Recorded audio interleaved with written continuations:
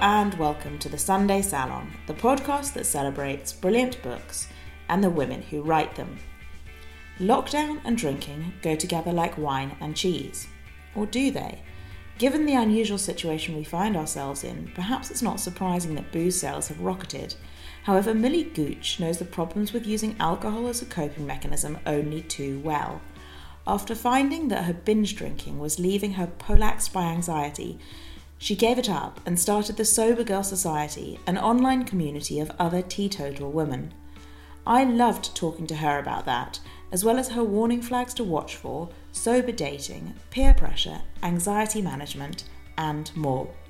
She has some really great, really practical advice for anyone hoping to cut back. I hope you find it as interesting and useful as I did. Millie, welcome to the Sunday Salon. It's such a joy to have you on. Oh, thank you so much for having me.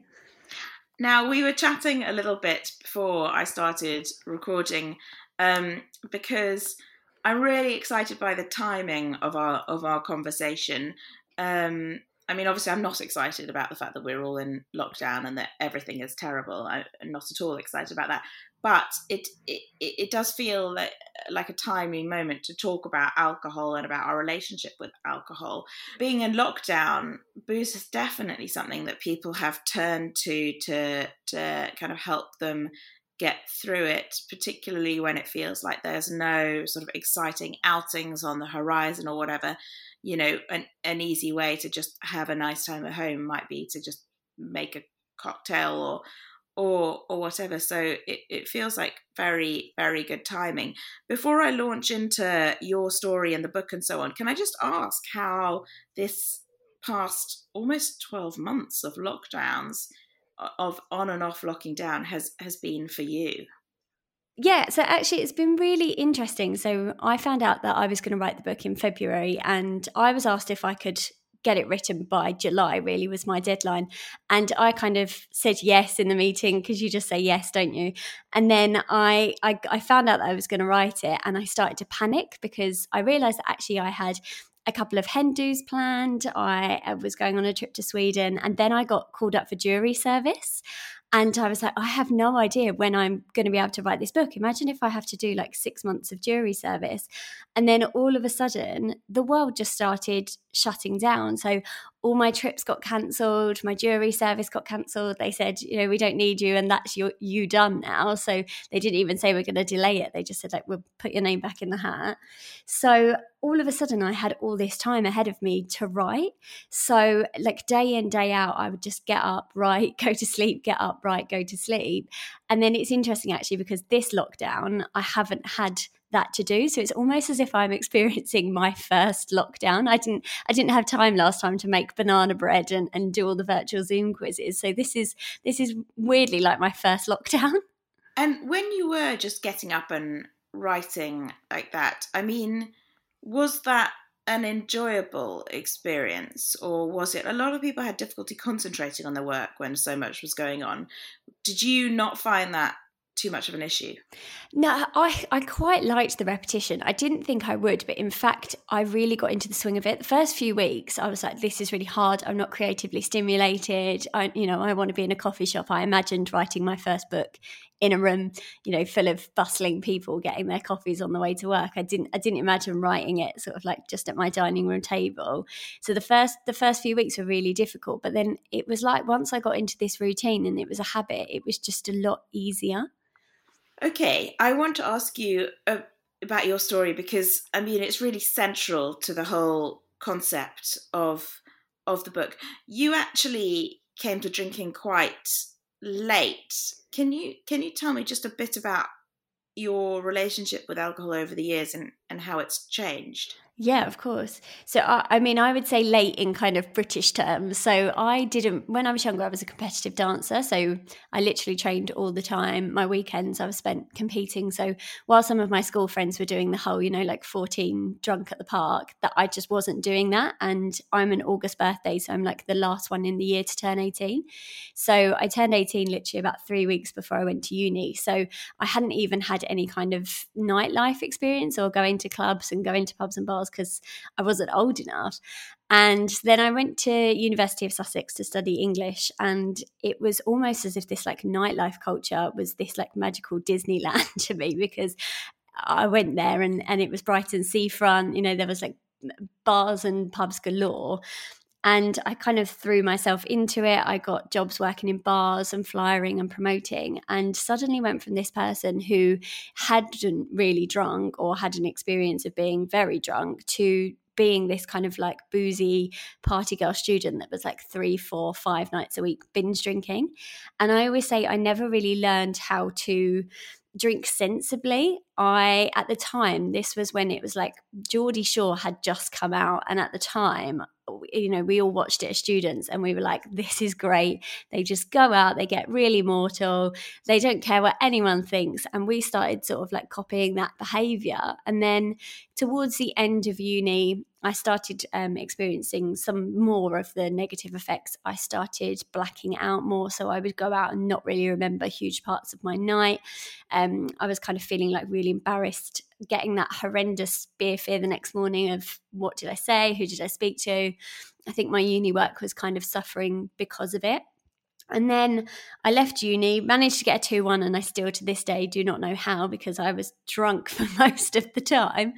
And then went to work in fashion PR. And again, it was like a really boozy culture. It was very work hard, play hard. So we would do a lot of like launches for brands, and then we would go out and drink, and I would, fall asleep on the train home and end up at train stations miles away from my house, rock up to work the next morning feeling so hungover with like a bacon roll in my hand. And then I kind of moved into, I'd always wanted to do fashion journalism, but I found it really hard to get into when I left uni. So eventually I managed to get a job in fashion journalism, and I kind of thought, well, I need to take this a bit more seriously now, and I really don't want to drink at work events, because this is my career and this is what I want to do. And so instead I just started drinking a lot more at the weekends. So I would go out with my friends, go to clubs, and I would spend Friday, Saturday night, in bed, struggling with a hangover, the worst crippling hangover anxiety. And gradually that anxiety and like lack of self-confidence really took over. And I kind of, without me even knowing, drinking kind of became something that I felt like I needed more than I'd like wanted when I first started drinking. So I felt like I couldn't go to social situations without a drink. I felt like I wasn't the confident party girl persona when I wasn't drinking. I wasn't really entirely sure who I was anymore. And then I went through a really bad breakup towards the end of 2017, and I did what we're all taught to do in a breakup, which is drink through it. So I was drinking a lot more than I had before in like a few months. Going out a lot, just in this kind of like real Groundhog Day shame spiral, using it for stress, using it to relax, using it for confidence. And then I went out in February 2018, and I don't really remember any of the night. I had a horrendous blackout. I woke up the next morning. I felt absolutely horrendous. I just felt really sad, really anxious, really low. And I had about a few weeks before, I'd read an interview in Stylist with Catherine Gray, and she was bringing out this new book called The Unexpected Joy of Being Sober. So that morning I remembered that I'd read this interview, and I thought, I'm going to download that audiobook. So I downloaded it and listened to it, and it just changed the way I thought about drinking. I had never really thought about drinking as something that I couldn't do. So we're always taught, especially I'd say in Britain, that you have to kind of like make it work. So whether that's, moderating, counting your units, only drinking, wine and not spirits, or only doing this and only doing that. And I never really thought actually I could just take it off the table. And that's what the kind of book showed me, is that actually there might be this absolute joy in not drinking that I had never, and it sounds silly now, but I'd never even contemplated that I could live a life where I just was a human who didn't drink. So that day, and it's not like it was a magical that day I said I'm never drinking again, and I just didn't, because there's so many other times that I'd said I'm never drinking again and didn't stick to it. But that day I said I'm not going to drink anymore, and then 3 years later, here we are. And can you tell me about the reactions of those around you when you decided to not drink? Because, I mean, one of the things you write about is the sort of the way popular culture, particularly in the UK and probably America to an extent, has made drinking just a part of adulthood, and it's aspirational and it's glamorous. And you write about sort of the cocktails and Sex in the City and so on. Can you tell me how it went down with those around you? Yeah, I mean, I always say they were actually quite ambivalent. I expected that their reactions were either going to be, no, this is the worst thing you could ever do, or they would rally round and say, yeah, you've needed to give up drinking forever. Well done, you.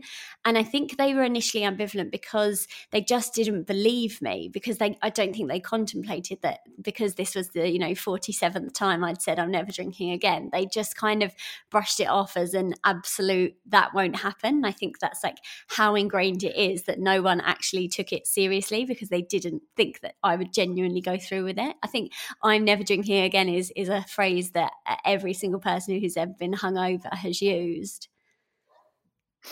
And what about the impact on dating? I mean, that's something you address. I think for many people, the thought of going on a date sober would be incredibly nerve-wracking. Can you tell me a little bit? I mean, you actually seem to find it quite a positive experience. Can you tell me about that? Yeah, I mean, initially I thought it would be like the worst experience in the world, but I was single when I first stopped drinking, and I was online dating, working in London, and actually I found that 95% of people saw it as a really positive thing, which actually really surprised me. But I think we have this thing where actually we are quite relieved when someone else says that they don't want to drink, because especially if you're dating, if you go for a drink with that person and you don't actually like them, you end up spending the entire night with them sometimes out of, drinking an obligation. And then the next day you're hungover and you think, oh God, why did I do that? I didn't even really like them. So I found that, and I found I was like a lot clearer on dates. I've been on many drinking dates before where I'd been on dates and thought, this person is the one. I come home and I'd say, I found the one. And then the next time I'd meet them would be without drinking. And I'd be like, I actually don't think we have much in common. It was quite awkward. Whereas I found, it sounds really like clinical, but I found the process was a lot more like efficient, because I would go there, I would know if there was natural chemistry, because you can just tell when you're not drinking if you're genuinely going to get along with someone. And I feel like the red flags were a lot more noticeable as well. I was very kind of open to like seeing those, whereas when I was drinking, it was very, I would just kind of like brush things off and think, they're funny and I think they're good looking, and that's all I really cared about. Whereas when I stopped drinking, I was a lot more, I'm not really sure what the word is, but just more observant of behaviours. And I found the process actually quite enjoyable towards the end, to be honest, because you meet new people and then you realise that if they're not for you, they're not for you. And you gain this kind of, I talk about alcohol quite a lot as like a synthetic confidence.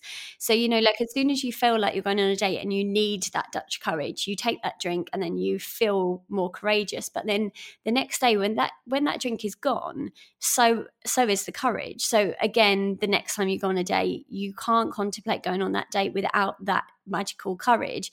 Whereas when you're dating and you don't have alcohol, you get through it and you go, okay, that wasn't as bad as I thought. And you build this like innate confidence and courage that you can then carry on going with. So the first few dates sober are awkward. You will feel like you hate it, and like, to be realistic about that, you'll be like, oh, I'm not sure if I want to do this again. But then you'll get through it and you'll be like, actually it's fine, and you'll do the next one and you'll do the next one, and by the end you will have built this like real inner confidence that means that you won't feel like you need to have a drink to go on a date.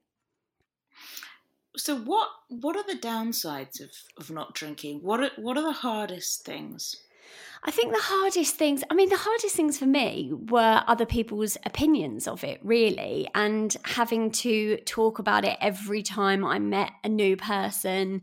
Every time I did a lot of freelancing at one point, and every time I went in a new office, they'd have like Friday night drinks, or it was someone's birthday, and every time I was given a drink and I'd said, oh, I'm okay, thanks, I don't drink, you get the why. And you have to decide in that moment whether you want to like explain yourself or whether you want to go into the whole story or whether you just want to lie and say you're on antibiotics. That's one of the hardest things. And going out, even, I mean, my friends do not do it at all anymore, but at the start they would be like, oh, come on, just have one, like you're fine, you're not that bad. That's like another big problem, I think, is that you're not that bad conversation. And do you ever just miss it? Do you know what? I have this conversation quite a lot, and I don't miss like alcohol per se. I don't ever look at a glass of wine and think, oh, I really want that. The thing I miss is that like the closing off of your brain, because I'm an overthinker. I've got a very active mind. My brain is whirring at 1,000,000 miles per hour at all times. And when I was drinking, it turned off everything. I just used to, not even when I was completely blacking out, but I would just not think about the next day. I would not think about the future. I would not think about any insecurities, anything like that. So that's like one of the main challenges, I would say. And the thing that you would probably miss most, well, or that I do, is kind of that shutdown. So I've had to learn, meditation and other ways to relax and turn off that busy part of my brain.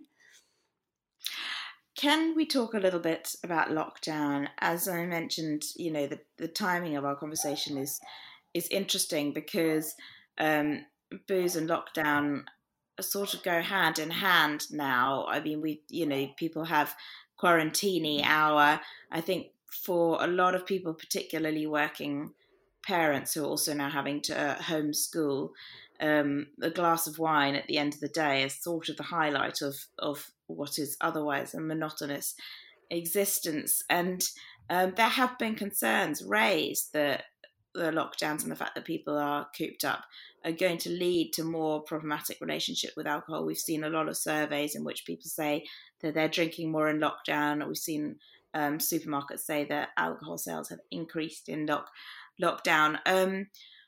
How has that affected you, and kind of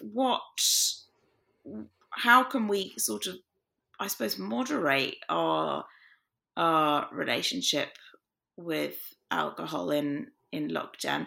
Perhaps if we start with you, I mean, have you felt infuriated by the sort of, I suppose, by the kind of social media culture of perhaps, it's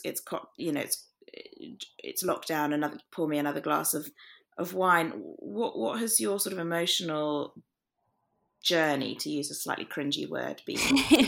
Yeah, I mean, the first thing that I would say is like, I'm not here to judge anyone's drinking or coping mechanisms. Like, this is the first time any of us have experienced a global pandemic, and we're all just trying to get through it. So there's no judgment there. And it's not, I feel infuriated when I see those kind of like lockdown memes, but there is kind of like, I don't even know if it's a sadness, but it's like a longing to want to tell people that isn't how they need to cope. Like, there is other ways. But again, it's not like I slide into people's messages and say, hey, guess what? Like, there's another way. Like, because I have realized over time that if people want to talk about their alcohol, they will come to me and they will seek out help, hopefully. I mean, in terms of the like moderation question, moderation is really difficult. It is very elusive for a lot of people, because the way alcohol works is it actually affects your prefrontal cortex, which is the part of your brain that makes rational decisions. So even if you said, I'm going to have 3 drinks tonight and that's it, when you get to your 3rd drink, your brain does not have the ability to make the same rational decisions that it did 3 drinks ago. So it will be harder for you to have that willpower and for you to have that resolve. And then that's kind of when we get that shame the next day of, oh, I said I was only going to have 3 drinks, but I'm a terrible human because I couldn't carry on. And so that is one thing that I would just say, is that moderation is quite hard. But if there is a good way to moderate, I always say there isn't a healthy way to drink, but there is a healthier way. And for me, the question would be like, why are you drinking? Are you drinking because, you're celebrating and you're on a Zoom quiz and everyone's having a drink and you're jolly and you're happy? Or are you drinking because you can't cope with the stress, or you're upset, or you're bored, or you're anxious? Because that is how you're going to develop negative coping strategies. So that is like the main thing that I would say is and this is kind of where sober curiosity and mindful drinking is coming in, is just rather than mindlessly thinking, I'm stressed, pour me a glass of wine, it's actually taking the time to think, okay, well, could I maybe have a bath instead? Well, what is the root cause of this stress? Can I address that rather than just mindlessly reaching for the alcohol? That's like the main question that I would ask. So ask that question, and then potential alternatives. You mentioned a bath. What other practical things could people perhaps try if they are wanting to moderate their alcohol intake? I mean, switch it for an alcohol-free drink would be a good one. There's absolutely nothing wrong with doing that, and there's some amazing alcohol-free drinks out there at the moment. I know that sometimes, even now, 3 years down the line, if I'm stressed, I will sit down, make a nice glass of alcohol-free wine, and often it's actually that ritual and it's that habit that helps you. It's not necessarily even the alcohol. It's just sometimes taking a moment, taking a breath, sitting down. So I would say that as like a really practical thing. Or if you want to swap that with like a herbal tea, getting outside for like 10 minutes. I always say if you get that craving, just literally do anything else. Just like get outside, do 10 minutes of meditation. I mean, coloring. There's so many good things now. And I think there's basically a technique called the HALT technique, which is hungry, angry, lonely, tired. So they're like 4 really big triggers for drinking. So it's often analyzing those things as well. So like, oh, actually, am I just tired? Maybe would a nap help? Because I mean, me personally, I think naps actually solve quite a lot. But that's one other practical thing. You might actually just be thirsty. Try drinking something else first and then see how you feel. It's really interesting. That's really good practical advice. Can I ask a little bit about your sort of, I suppose, career as a sober influencer, if you don't mind my saying that?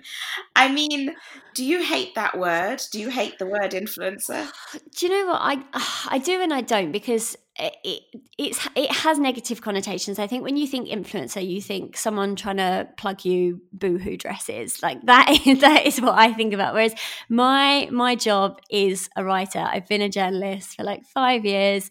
I write for loads of different magazines and papers, and then I started Sober Girl Society, which was a community. So this was something I started when I was 7 months sober, because there wasn't anything on Instagram that I resonated with when it came to my drinking. There was a lot of like people talking about mummy wine culture. There was a lot of people, based in the US, but there wasn't anything for like young British millennial girls who just wanted to still go out, to still have fun, but didn't want to drink. And I followed loads of community accounts at the time who had like a shared purpose or an interest in common for like sustainability or veganism, but there wasn't anything for non-drinkers. So I started Sober Girl Society as like a community. I talked a bit about my drinking story, but really it was for like everyone else.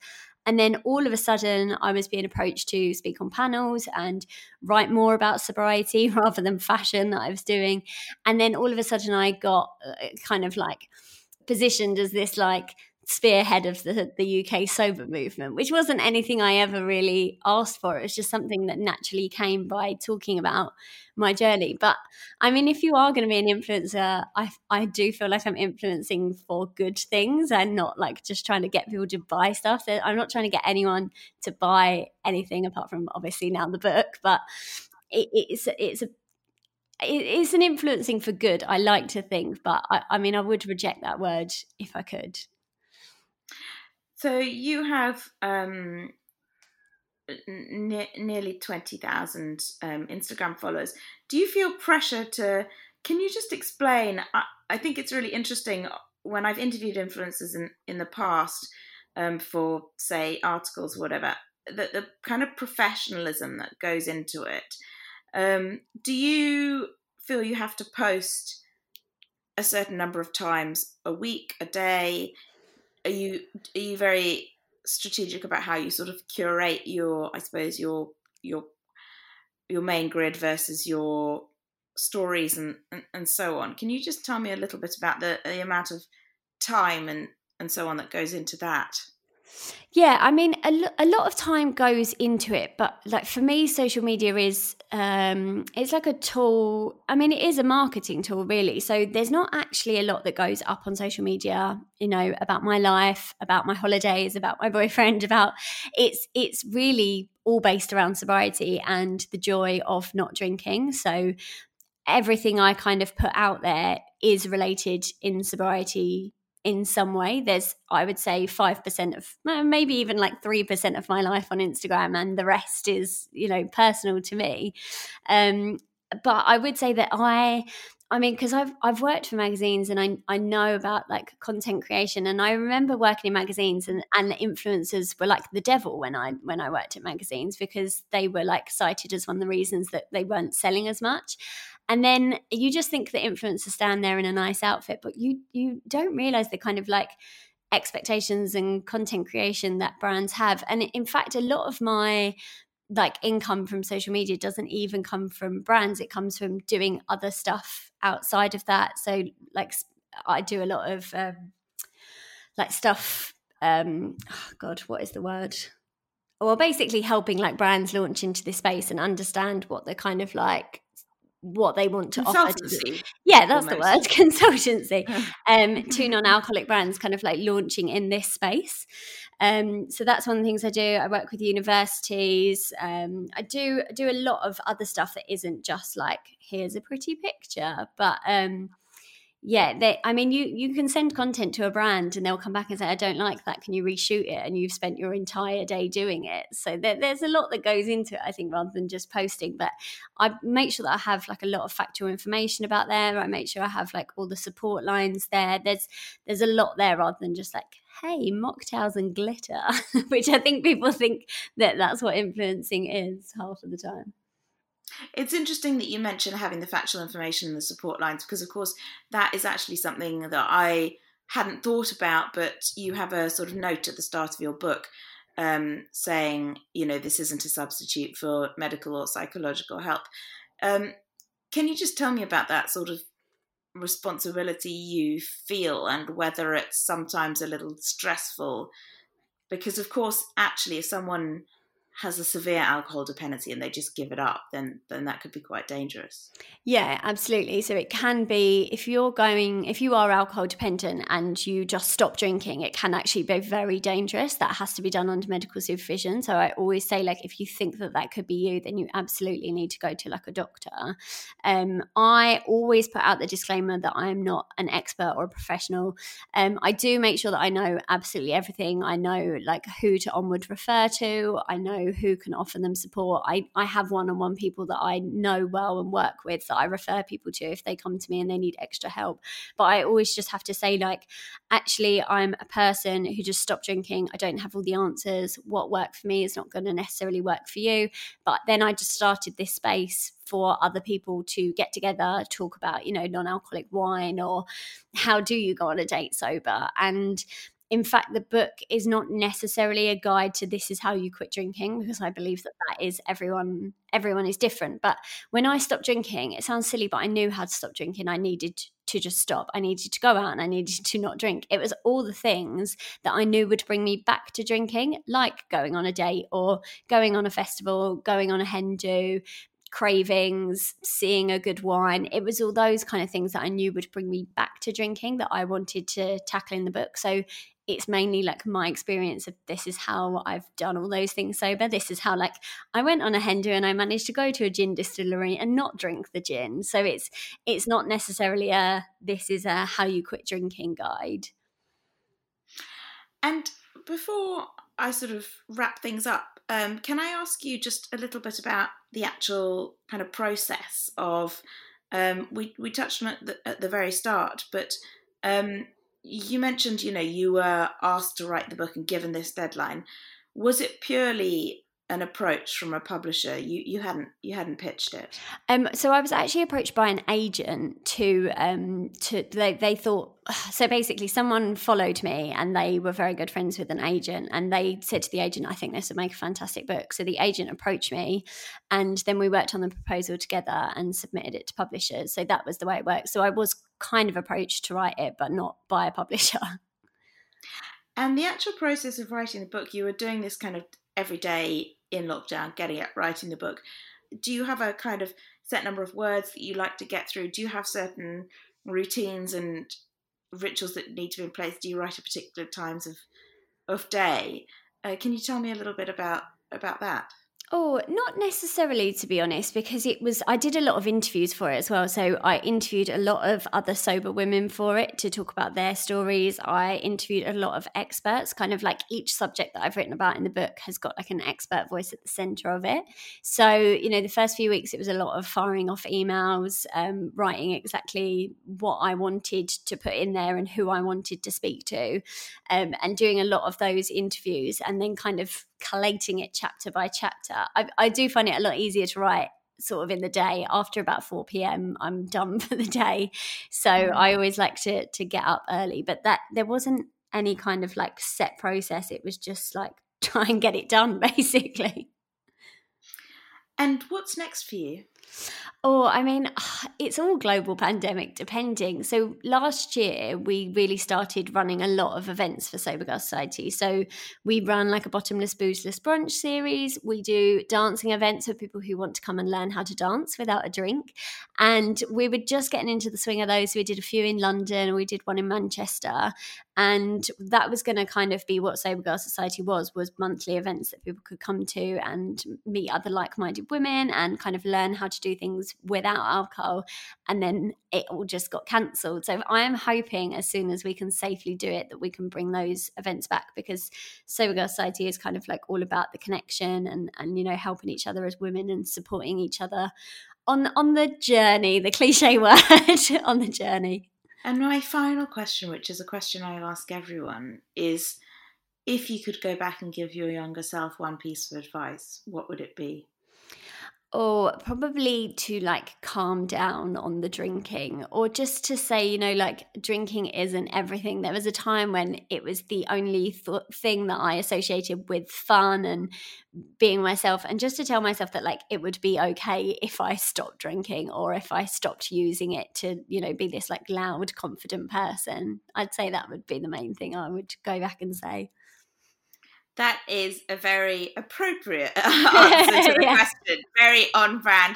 Millie, thank you so much. That was so interesting. I'm so happy that we managed to cover so much. Thank you for your time. Oh, thank you so much for having me.